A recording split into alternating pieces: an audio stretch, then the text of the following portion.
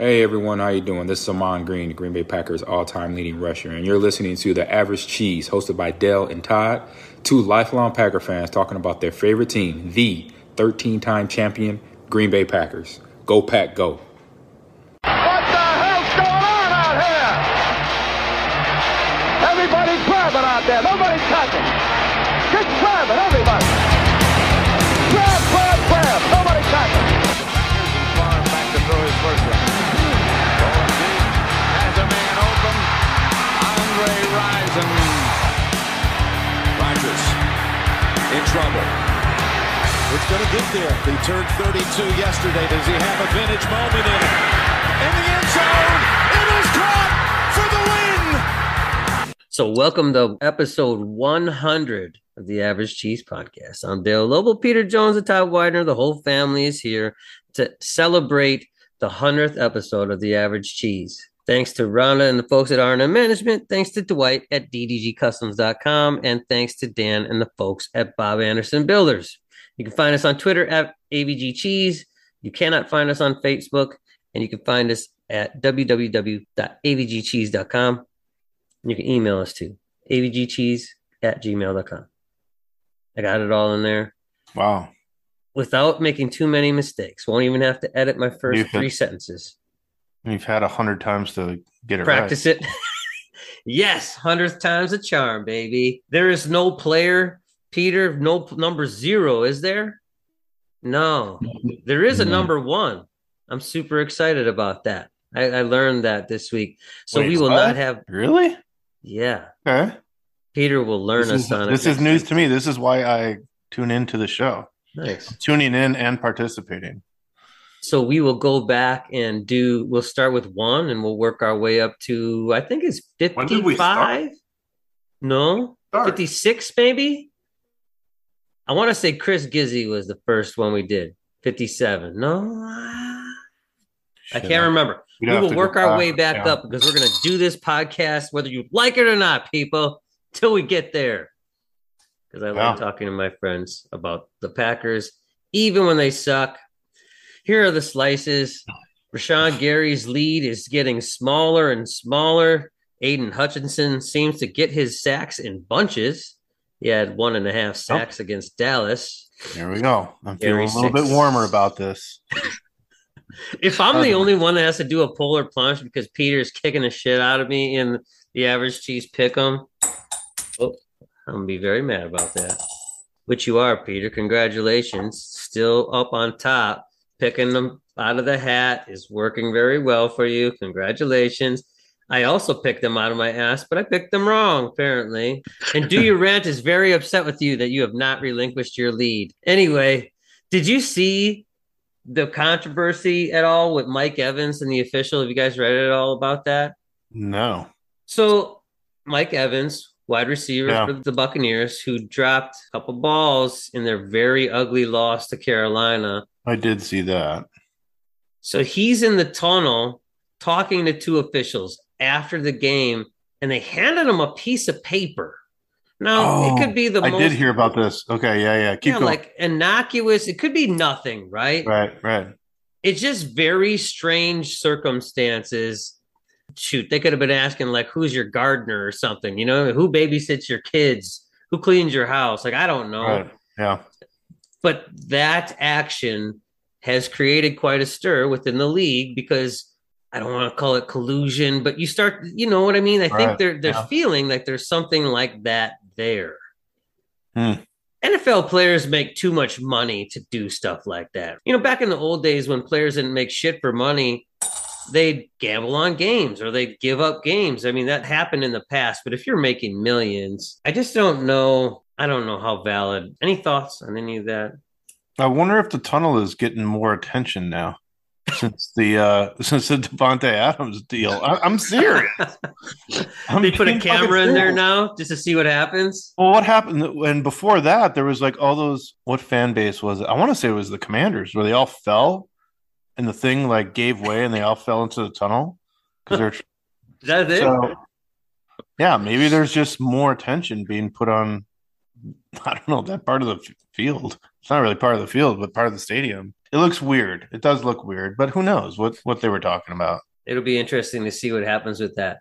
Speaking about the Commanders in their field, Wayne Larrivee and Larry McCarron complained ad nauseum about their spot. I don't know where they were within the stadium, but they were not pleased by where they were sitting to call the game. They kept complaining that they couldn't see guys. Pulling up some money, Dan. Well, straighten out your finger, Larry. Who gives a fuck where you are on the field? You used to play in some of the roughest fucking conditions in Packer history. Who gives a shit? They need to sit with the average cheese guys because when we're at games, we got good seats. Yeah, we got primo seats. They should have just paid for some seats. They were saying that before the game, there were people outside the Commander Stadium selling tickets for $35. Right. And what? Exactly. So that was the whole deal. I was like, I could probably go to this game for $40. And then I was like, probably not. I'll probably need that $40 for the swear jar. Yeah. Same. I started off slow, so I'm feeling good about myself. We have some questions from friends again.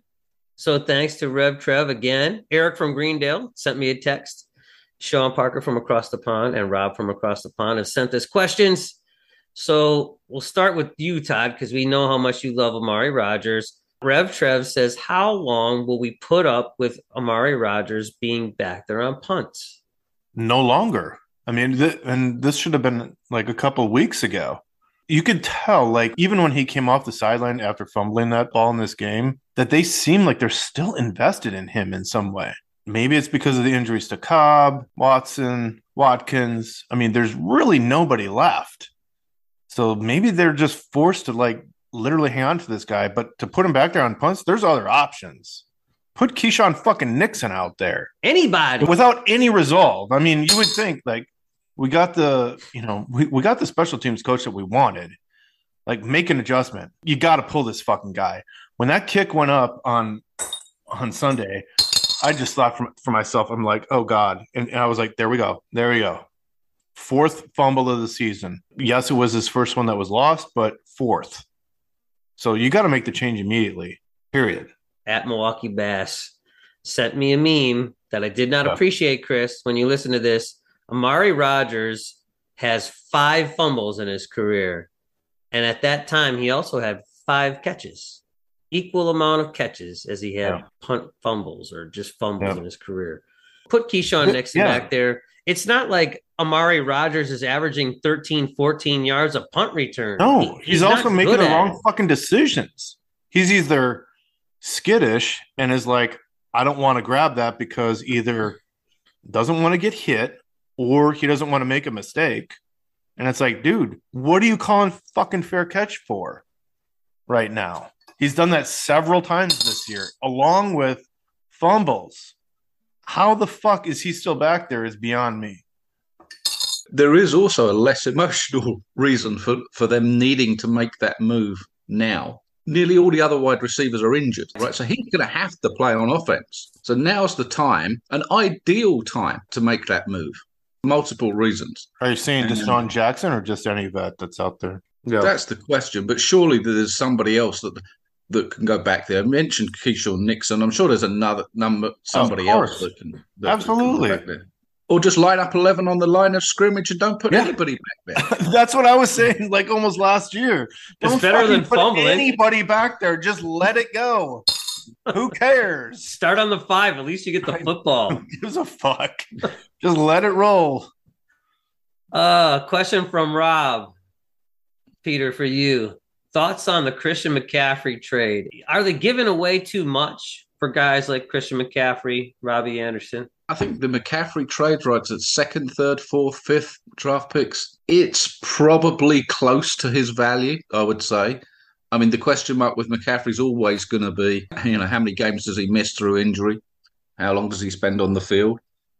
But he's a game changer when he is on the field, probably about the right value, especially for a team like the 49ers that has playoff stroke Super Bowl aspirations. Then you're always likely to pay slightly more for the guy that you think might, take you over the top, as it were. So it's probably about the right value. I think if you're a team in the lower half of the league, then I think it would be too much to give up. That is very interesting you say that, Peter. I thought for sure you would say they gave up far too much. I think he's an exceptional player. And I think the only downside is the injury, but I think he's a difference maker for a team that's close. And how will he fit into the offense, though? That's the question. That's always the question you have when you.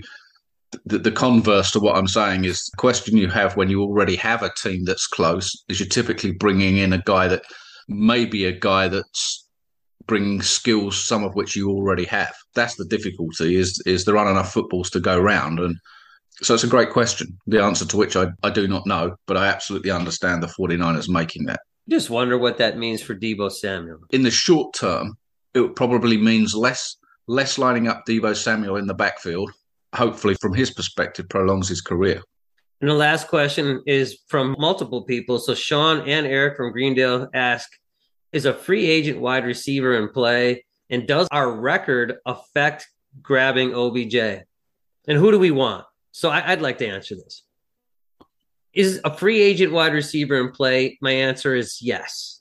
Does our record affect OBJ? Absolutely, it does. OBJ is not coming to a team like the Packers who are teetering on the verge of playoff relevancy. I don't think he will come to Green Bay because of that alone. That said, I don't want OBJ. I want DJ Moore. And I know I've said this before. If you're going to pick up a guy and you're going to pay for him, you want a guy that will keep going through the Rodgers era into the Jordan Love era. And that's why I want DJ Moore and only DJ Moore. I don't want Chase Claypool. He's just another Allen Lazard. I'm not really enamored with him, but that's the guy I want.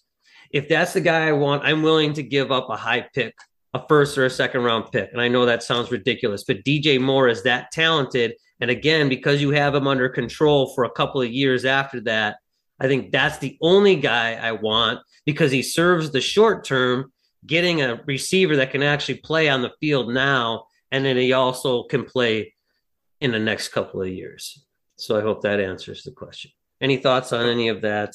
Let's not lose perspective on it either, because right now, signing a wide receiver, whether it's DJ Moore or someone else, it's to sustain what we have right now. It's not going to fix what the fuck is going on right now.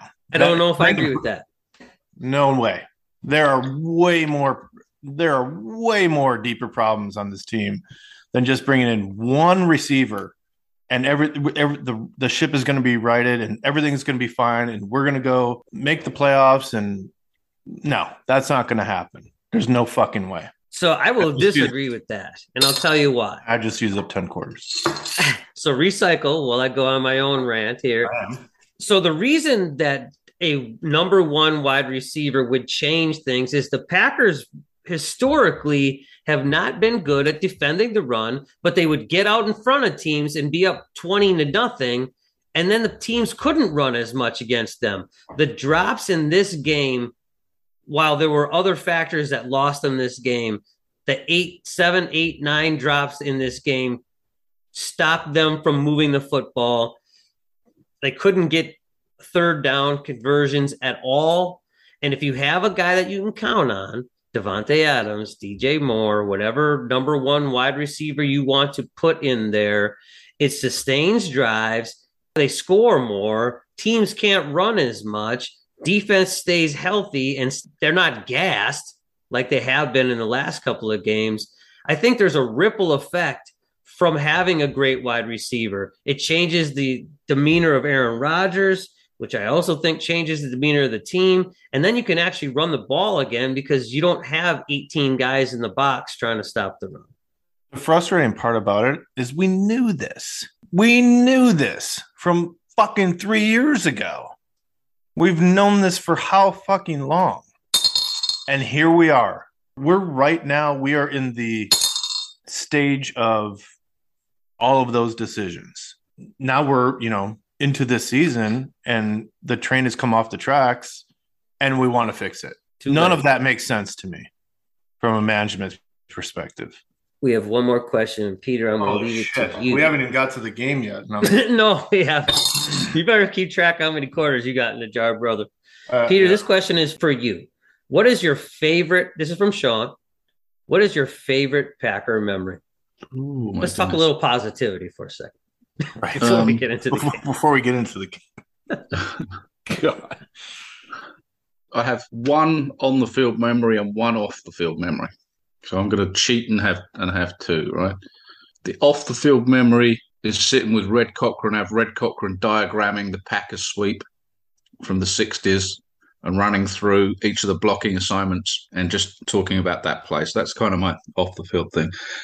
My on the field thing, there's been lots of, particularly over the last 25, 30 years, lots of great on the field memories. I guess my best on the field memory is the Packers winning the NFC Championship game against Carolina in 96 or the 96 season. I think the Super Bowl obviously was fantastic that came after that, but I think that championship game, to win that championship at Lambeau Field and to earn the right to go to the Super Bowl, that I think that those of us like you guys and many of the listeners, been Packers fans all of our lives, or the best part of our lives, almost thought that that moment would never happen. And that, for me, that NFC Championship game is the biggest on the field favourite memory that I have by far. Todd, do you want to chime in on this, or should we do more positive things next week? I actually do have one. Okay, well, go ahead. I do. Mine would be the Desmond Howard touchdown in the Super Bowl. It really was, because like when I think back through, and there's a million moments, our kind of path towards that moment right there was where I was like, we're going to fucking win this game. Like we are actually going to fucking win the Super Bowl. And so that touchdown, and then when he hit the Heisman pose, like, and all that, I don't know. I'll never forget that. That was my, there's a lot of moments, but that one for me was just like, that solidified that we're going to win this game now.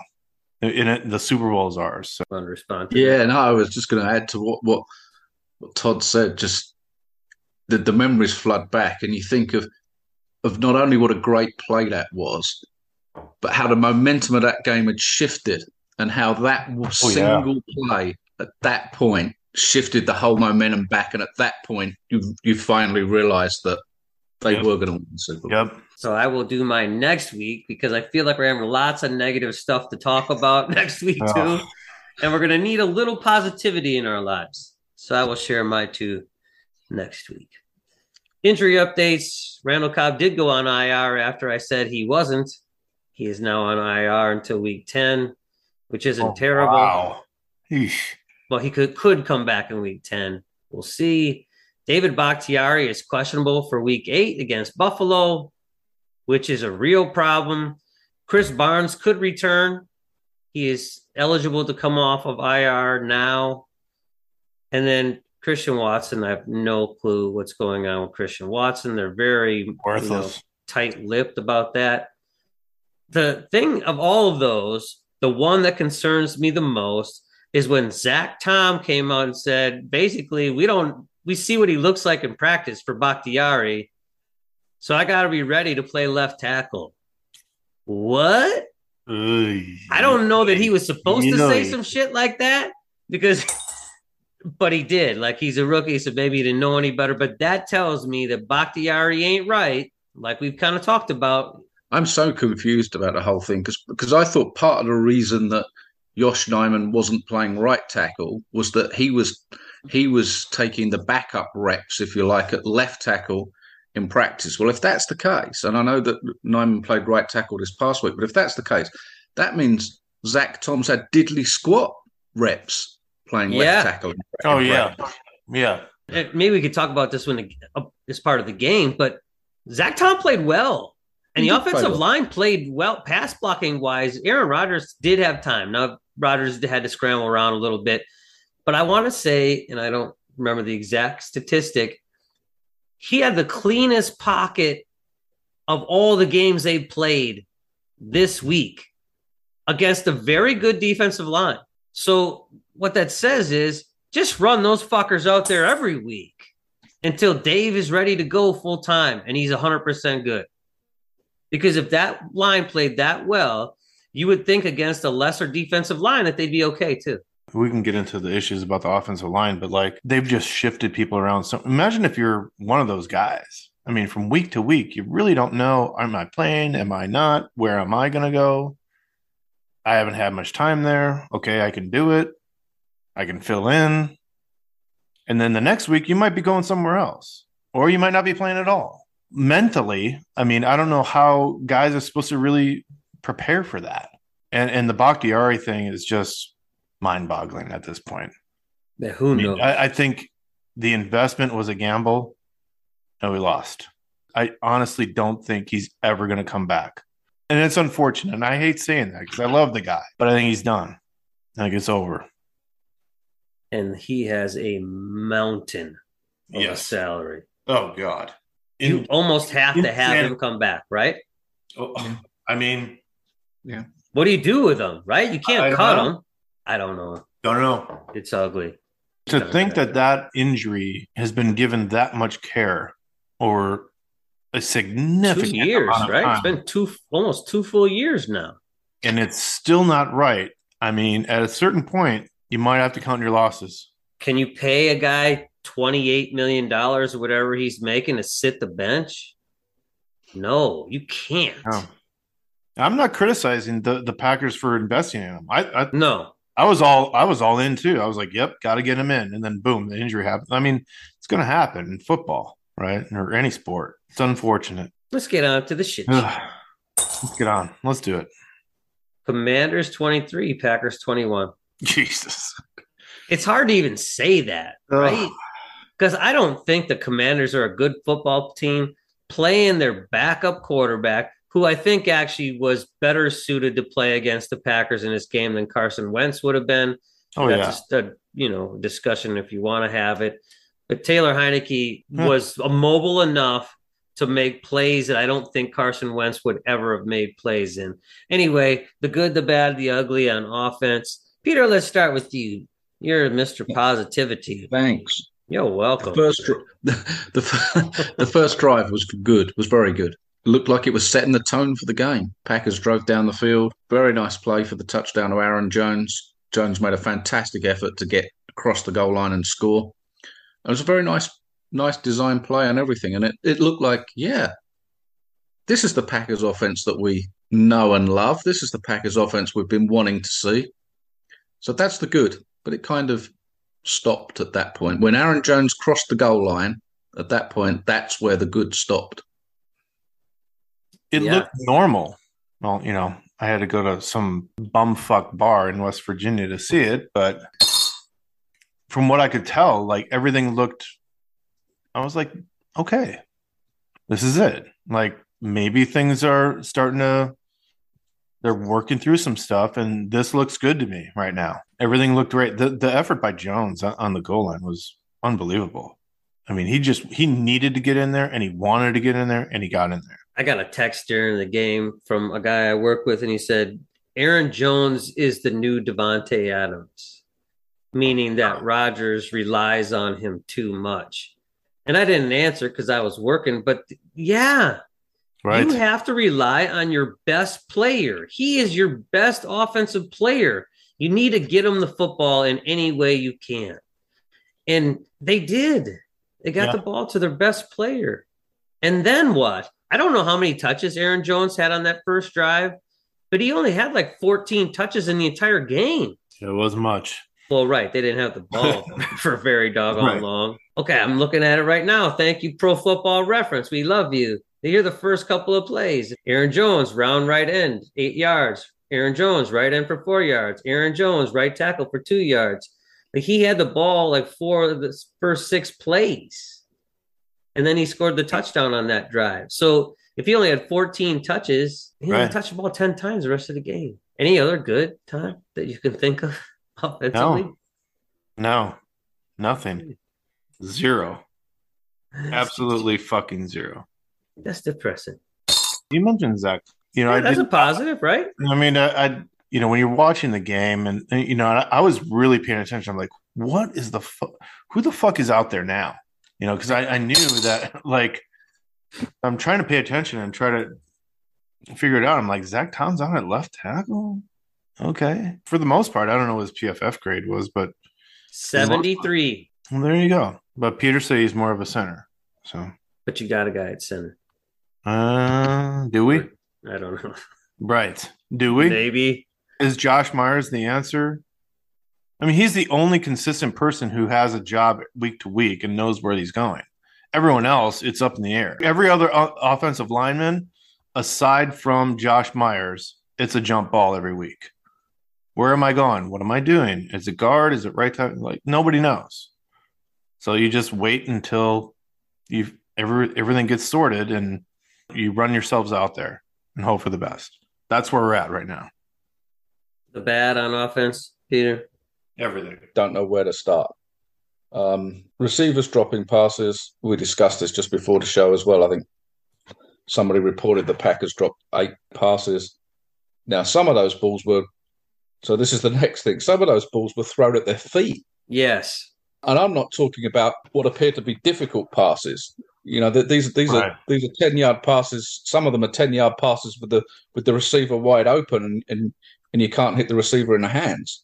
I don't know what that's all about. There's too many things. There's receivers running wrong routes. There's receivers, when they do get open, being overthrown by about 10 yards. On the play that Packers didn't get the pass interference call on Watkins for, Watkins would have scored if that pass had been an accurate pass. There was another one of those to, I think it was Dobbs, I can't remember now, that he would have scored on as well. Everything. We've mentioned the play calling in terms of Jones not getting touches. And like you say, touched the ball 4 or 5 times on the first drive, and then another 9 or 10 touches for the rest of the game. 76 yards of offense, total offense in the first half, 115 yards through the first 3 quarters. That kind of sums it up. And as Todd alluded to earlier when we were talking about free agent wide receivers, this isn't one problem. This is multiple problems going on there. I mean, at the presser, both LaFleur and Rodgers were asked about, we were expected to see 2 shell, i.e. 2 deep safeties, and they saw it all day, and they still couldn't or wouldn't run the ball again. They never mixed it up. They never changed it. It's just, I'll be honest with you, the 21 points that they did score, well, okay, 7 of them came on offense, so the 14 points that they did score, that flatters the Packers offense, I'm afraid, for last week. There's so little good to say about it. Just and maybe the positive in all of this, and I know we're on the bad and stuff, the positive is we've got all of the bad stuff out of the way in one game.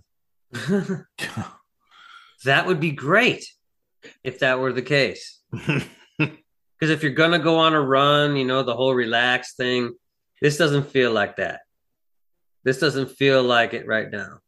What other bad things, Todd? Your turn. 0 third down conversions. I think it was the first time in Packers history since, I want to say mid-90s or something, I read something, that's ever happened. 1999. Yep. Oh, I said mid, but I'm in there. You can't win ball games like that. I mean, obviously. I got to just bring this up. The Romeo Doubs, living in the States, we don't watch a lot of rugby. And when they kind of pitch the ball laterally, when they're like getting tackled or whatever, he literally took it and fucking threw it over his shoulder. The fuck are you doing, dude? What is that? It was a catch and throw? Were you trying to throw the fucking ball out of bounds? He had 0 catches because he never caught the fucking ball. True statement. I mean, that's why. Out of all the frustrations on the receiver core, one of the positive sort of things that we've been somewhat excited about is the development of this kid, right? Got it. But he's not the answer. He's got issues with handling the football. Unbelievable on the drops. Now, granted, a lot of the balls were not where you want them. But you're a professional. This is the NFL. You're expected to make those fucking catches. And a lot of the times, and I'm not trying to defend Aaron Rodgers, but a lot of the times he's throwing them because he's either running out of the pocket or trying to throw it over a lineman or at a different angle than what the optimum throwing angle is. So that's why some of those balls are getting like that. Now, on the flip side to that, for Aaron Rodgers, stop fucking waving your fucking hand around. We all know your thumb hurts, motherfucker. All right? You don't need any more attention. Okay, we all know it. But you're shaking it all over the fucking field like you're a fucking pussy, right? Stop it. I'd rather have the game in Jordan Love's fucked up hands and lose this game with Jordan Love than for you to be a fucking dick and not just sit the fuck down with your God, I can't. I'm done. Okay. That's it. Peter, you wanted to ask. What it did, because I suddenly remembered the two plays that summed up the Packers offense for me, right? So that they had 2 third and longs. I think they were both in the first half, or one was in the second quarter, one was in the third quarter. Can't remember. It's one of the too few times that you saw Aaron Jones go in motion before the snap. Right, and both times. So Aaron Jones motions to the left. This is on 3rd and 15. Aaron Jones motions to the left behind the quarterback, comes out into the left flat. The whole world knows that he's getting that pass. Romeo Doubs has come open over the middle. Robert Thomas remember this play. Open over the middle. I completely remember this. The whole world, everybody that's watching that could see that Aaron Jones is getting that pass. And guess what? Aaron Jones got that pass 5 yards behind the line of scrimmage, a ball that was thrown behind him as well, which made it even worse. Actually, it was about at the line of scrimmage, he caught it, and it was a 1 yard gain on 3rd and 15 or 3rd and 13. So that was the first one. The second time, 3rd and long again, Aaron Jones motioned to the other direction. And guess what? The whole world could tell that Aaron Jones was going to get the pass on that one as well. It was absolutely ludicrous. So on 3rd and long, 3rd and 13, 3rd and 11, 3rd and 15, whatever it was, you throw passes behind the line of scrimmage that have got no chance of picking up the first down because the whole world knows where that football's going. When he's got 20 yards, he's got to run to get a first down because it's behind the line of scrimmage. 3rd and shorts, you're throwing the ball 15 yards down the field. Right. And then that kills me. On the 4th and 1 play, late in the game, yes, Dobbs dropped the ball. He had no chance of getting the first down even if he caught that ball because Watkins wasn't blocking anybody. And clearly, I don't know what went on with that play call, but Watkins wasn't expecting to block anybody because he went flying down the field like he was running a fly route down the side of the field. It was absolutely bonkers. And I'm sure there's sense to it, but I didn't see any sense to it. I just don't get it. I just don't understand it. Start swearing, you'll feel better. It always makes me feel better. When's the draft? When's the draft? Someone did ask if it's too early. I think it was Paul asked if it was too early to start talking about the draft. The answer is yes, Paul. As bad as this season may get, it's still too early to be talking about the draft. But it doesn't matter because we got Guten fucking Kraus who can't make a fucking decision. So there's nothing to look forward to there. We're really going to have to look back at that 2020 draft. I saw someone put it up there again. Ooh-wee.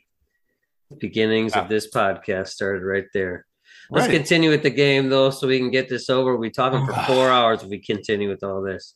Let's move to the defense, and let's talk about the good, Todd.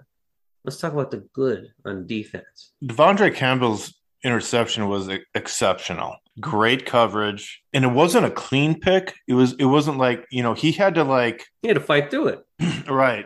I mean, it wasn't like he caught that ball out of midair. It was a little bit of a fight there. It was some hand fighting going on while he was, draped all over that dude. That was absolutely exceptional on his part. I thought that was unbelievable. He's had a little bit of an up and down year, I want to say, up until this point. And then when that happened, I was like, okay, that's why we pay that guy. I thought he kind of held up at the goal line. I was like, fuck, is he going to get tackled? Or did you see that? Like when he crossed the goal line, I was like, dude, get the fuck in there before you start celebrating and shit. Like, fuck, man. Right, because if you get tackled on the goal line, there is no guarantee. By Tyler fucking Heineke. Right. We had talked about in the past, Peter, that Joe Barry hasn't brought pressure from anywhere else. And I thought that he did on certain occasions in this game. Brought Quay Walker a couple of times. He brought, I thought Rasul Douglas came on pressure a couple of times too. It's not a lot, but it was some. And I know I'm trying to come up with some good in this game where there wasn't a whole lot of good. I'm hoping that Joe Barry will at least change some things and try some things other than just vanilla-based defense. But you have to try different things, and that's my whole point. I mean, it didn't work great. Oh, sure. But they did put a little bit of pressure on Heineke. He made some very good plays when he had somebody in his face. Let's just go on to the bad, Peter. Ready, go. Ready, set, go. Yes, those lack of words, I understand. I'm kind of lost for words. I mean, you've given up 23 points, right, to a Washington team that is not an offensive juggernaut. It's with their backup quarterback, to a team that you're ahead. You're up by 11 points in that game in the first quarter. Kind of more ugly than bad, but I guess pick out Terry McLaurin did a number on Jair Alexander in the second half, and there's no other way. He did. To describe that. I'm not going to get on Jair's back like I've seen people do on social media this week. That stuff happens when you're an NFL corner. It does, right? They all get beat. It was one of those games where McLaurin, certainly in the second half, outplayed Jair. And I think you just have to take that on the chin. Jair will have more games where he outplays the receiver than the other way around. Just wasn't one of those games this week. For me, there were a number of quarterback pressures again. I think Rashan Gary had 5, 6, 7 pressures, I don't know. But again, that goes back to the point that I think Todd made last week or a couple of weeks ago. He needs to convert those pressures into getting to the quarterback. Right. And that's kind of a theme. Getting pressure is great, but you have to get pressure that makes a play, that either affects the pass, affects the play, or you actually get to the quarterback. And that doesn't happen enough for me generally. So if they score those as a pressure, is a pressure scored as a pressure if the play is disrupted? Or is it just how are they even scoring that shit? Because to me, if Rashan Gary pressures, whatever criteria they're using for a pressure, they credit him with that. It should be that what he did completely disrupted the play and there was either an incompletion or there was a negative outcome. Yeah. Exactly. So I don't know if that's true or not, but like Peter said, he's got to start to convert that shit. Yeah. And you've been saying that for years, not just like 2 weeks ago. You've been talking and about I've made so many, and I've made challenges. And he still hasn't come through. What else do I need to do? I don't know. You can't do anything more. There was a Devontae Wyatt sighting, though. Yeah, in garbage I did time. see that. He ran a play down from behind. So that was nice. The play, or the play was certainly run to his side and went past him. He mangled that guy. He ran that play down from behind and showed some hustle on that. Yeah, he did. And then where did he go? Where did he go after that? But the game was over after that, wasn't it? Wasn't that right at the end of the game when he mangled that dude? I mean, was the game even really? No, it wasn't at that point in the game. I mean, it wasn't over. I shouldn't say it was garbage time because the Packers had an opportunity to, they had 8 more seconds on the clock. They might have kicked a field goal and won this game. So you're right. It wasn't in garbage time, but he did get on the field, and that's great.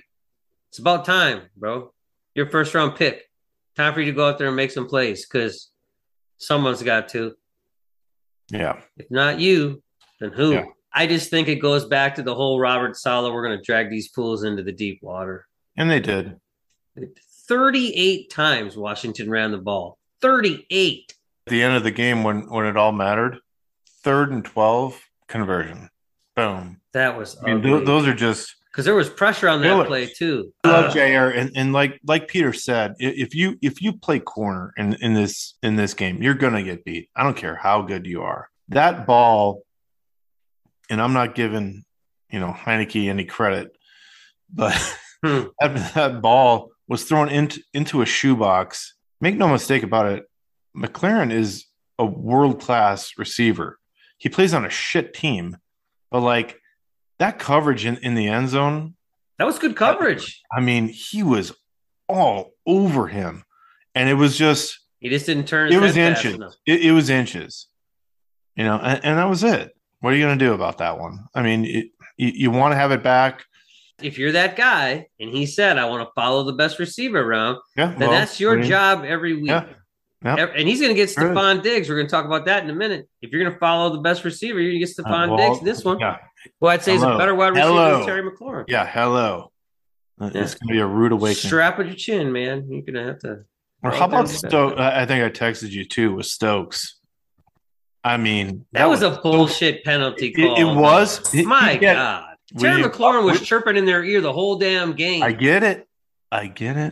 But if you're a pro in this game and you're on the sideline, your backs are against the fucking wall. At that point in the game, your backs are against the fucking wall. You don't do that shit, right? I mean, you got the guy out of bounds. You guys are chirping each other ear like throughout the game. I get it, man. Be the bigger man, get back on the field, but don't get a 15-yard penalty like a fucking idiot at that point in the game. That was so stupid of Stokes. And he is not what we thought he was going to be, I think, at this point. He is a Kevin King that's healthy. That's what we got. He doesn't come up and run support like Kevin King did. Remember, Kevin King that's true. Shoot his body at somebody. And in that aspect, he's a downgrade. Let's just finish this.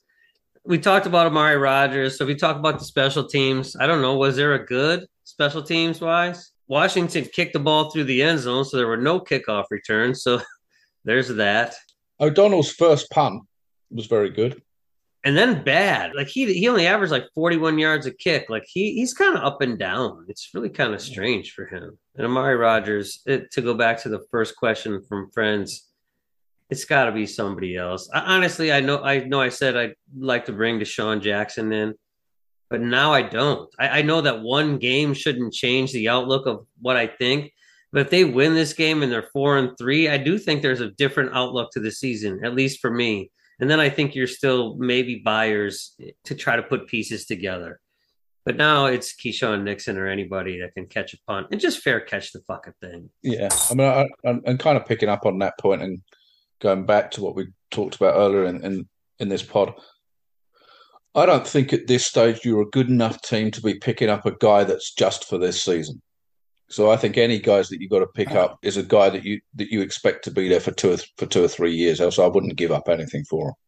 And how do you expect to, at this point in the season, to like bring somebody in and like mold them into the offense and develop chemistry with Rodgers? I mean, it's going to take time too. I don't even want Deshaun Jackson. I just want him as a punt returner. I don't want him to play one snap of offense unless there's people hurt. Yeah. Well, and we do. Sammy Watkins is going to be hurt within the next 2 weeks.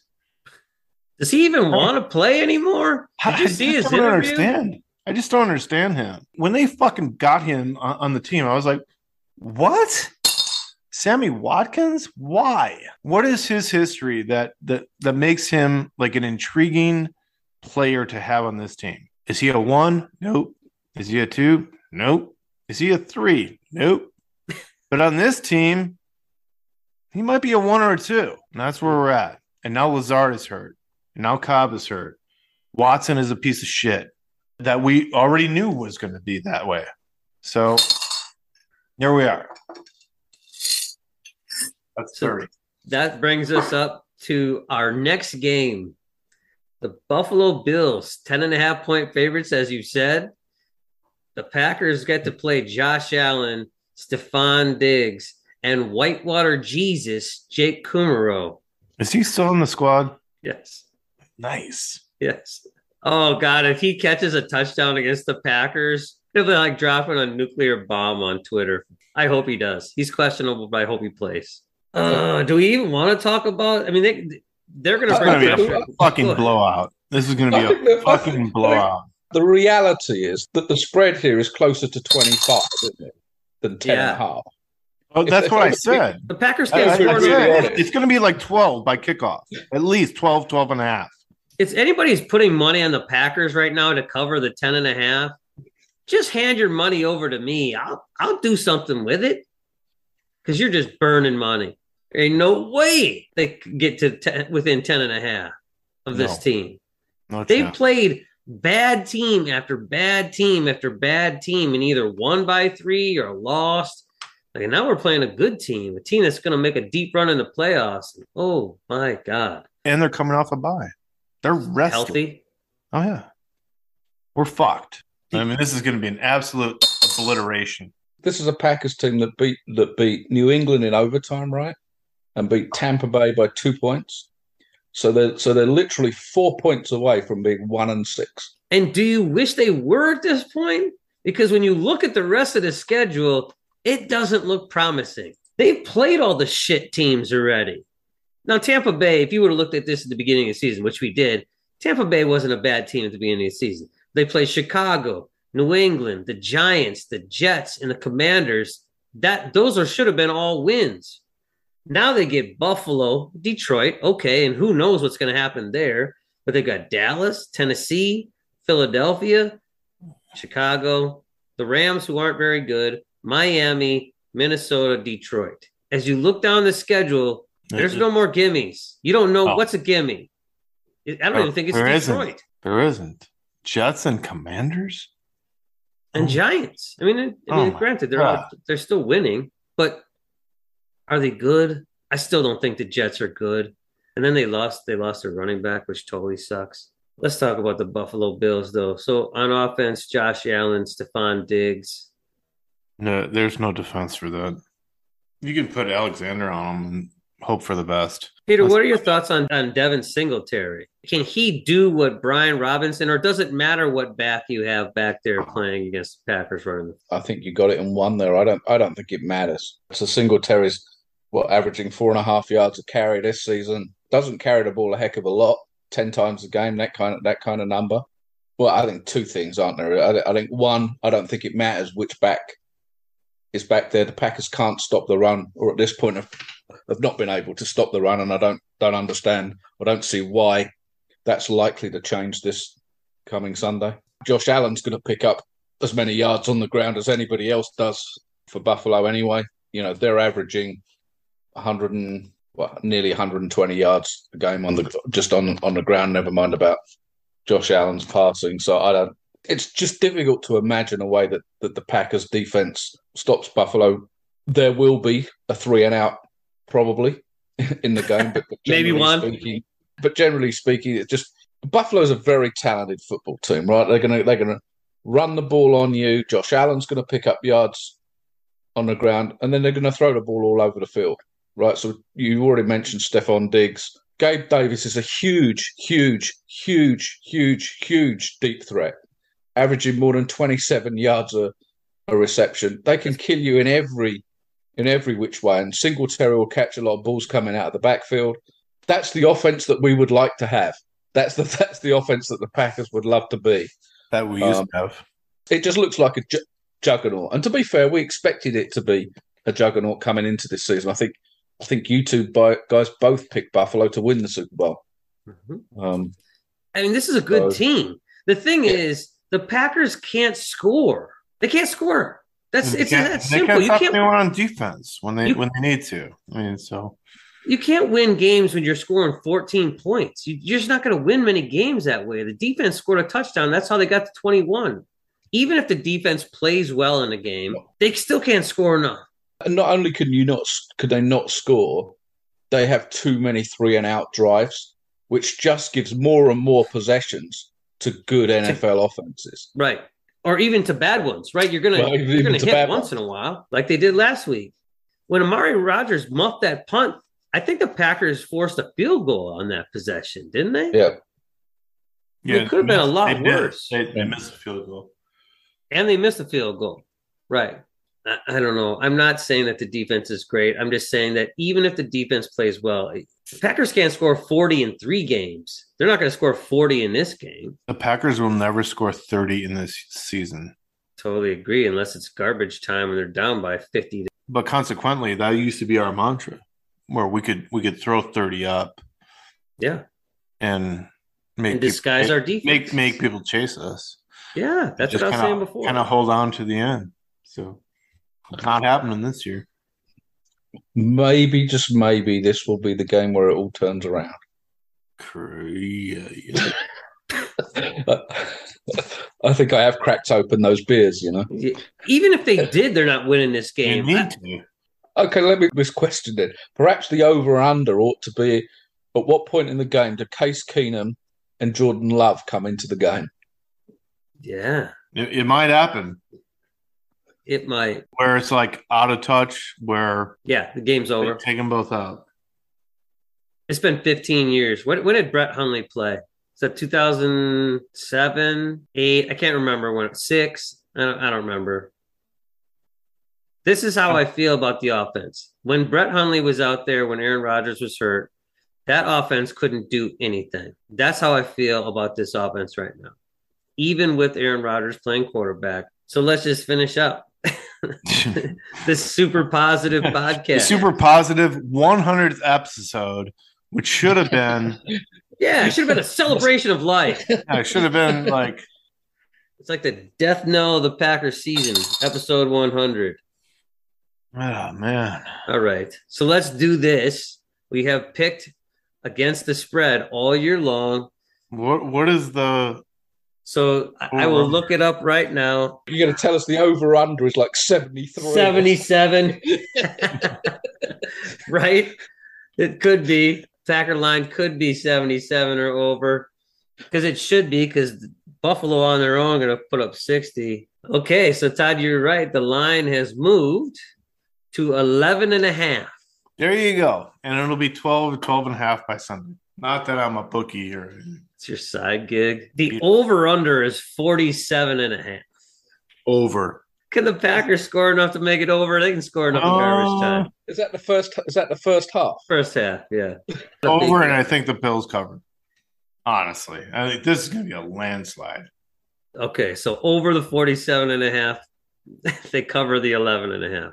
Mm-hmm. I will agree with that. Over, and the Packers can't get within 12. No. That's for sure. No. Peter, you could be the one guy that disagrees. I think not only do the Packers cover, I think the Packers win. Holy shit. Are you joking right now? Yeah, he's drinking our beer. Okay. He's drinking our fucking beer. God damn it. He's drinking our fucking beer. He started drinking in the middle of this podcast. Beer there and that's not water. I felt that you guys hadn't put enough in the swear jar. So I thought that would get the odd expletive going. I think. God damn it. I had to say that one more. I think that, yeah, it's over the, what was the number? 47.5. 47. It's over that. It's over the 47, and the Bills cover the spread and more. I think it's going to be like 42-20. Well, I think they're going to get garbage time touchdowns because they're playing prevent. I think it'll be something like 41-17, that kind of score. And you're right. I think it will be. It's not beyond the realms of possibility that 14 of those 17 come in the fourth quarter. All right. So thanks for listening to episode 100, the centennial version of the Average Cheese Podcast. Go Pack Go. Go Pack Go. Go Pack Go. Let's throw that one in for good measure.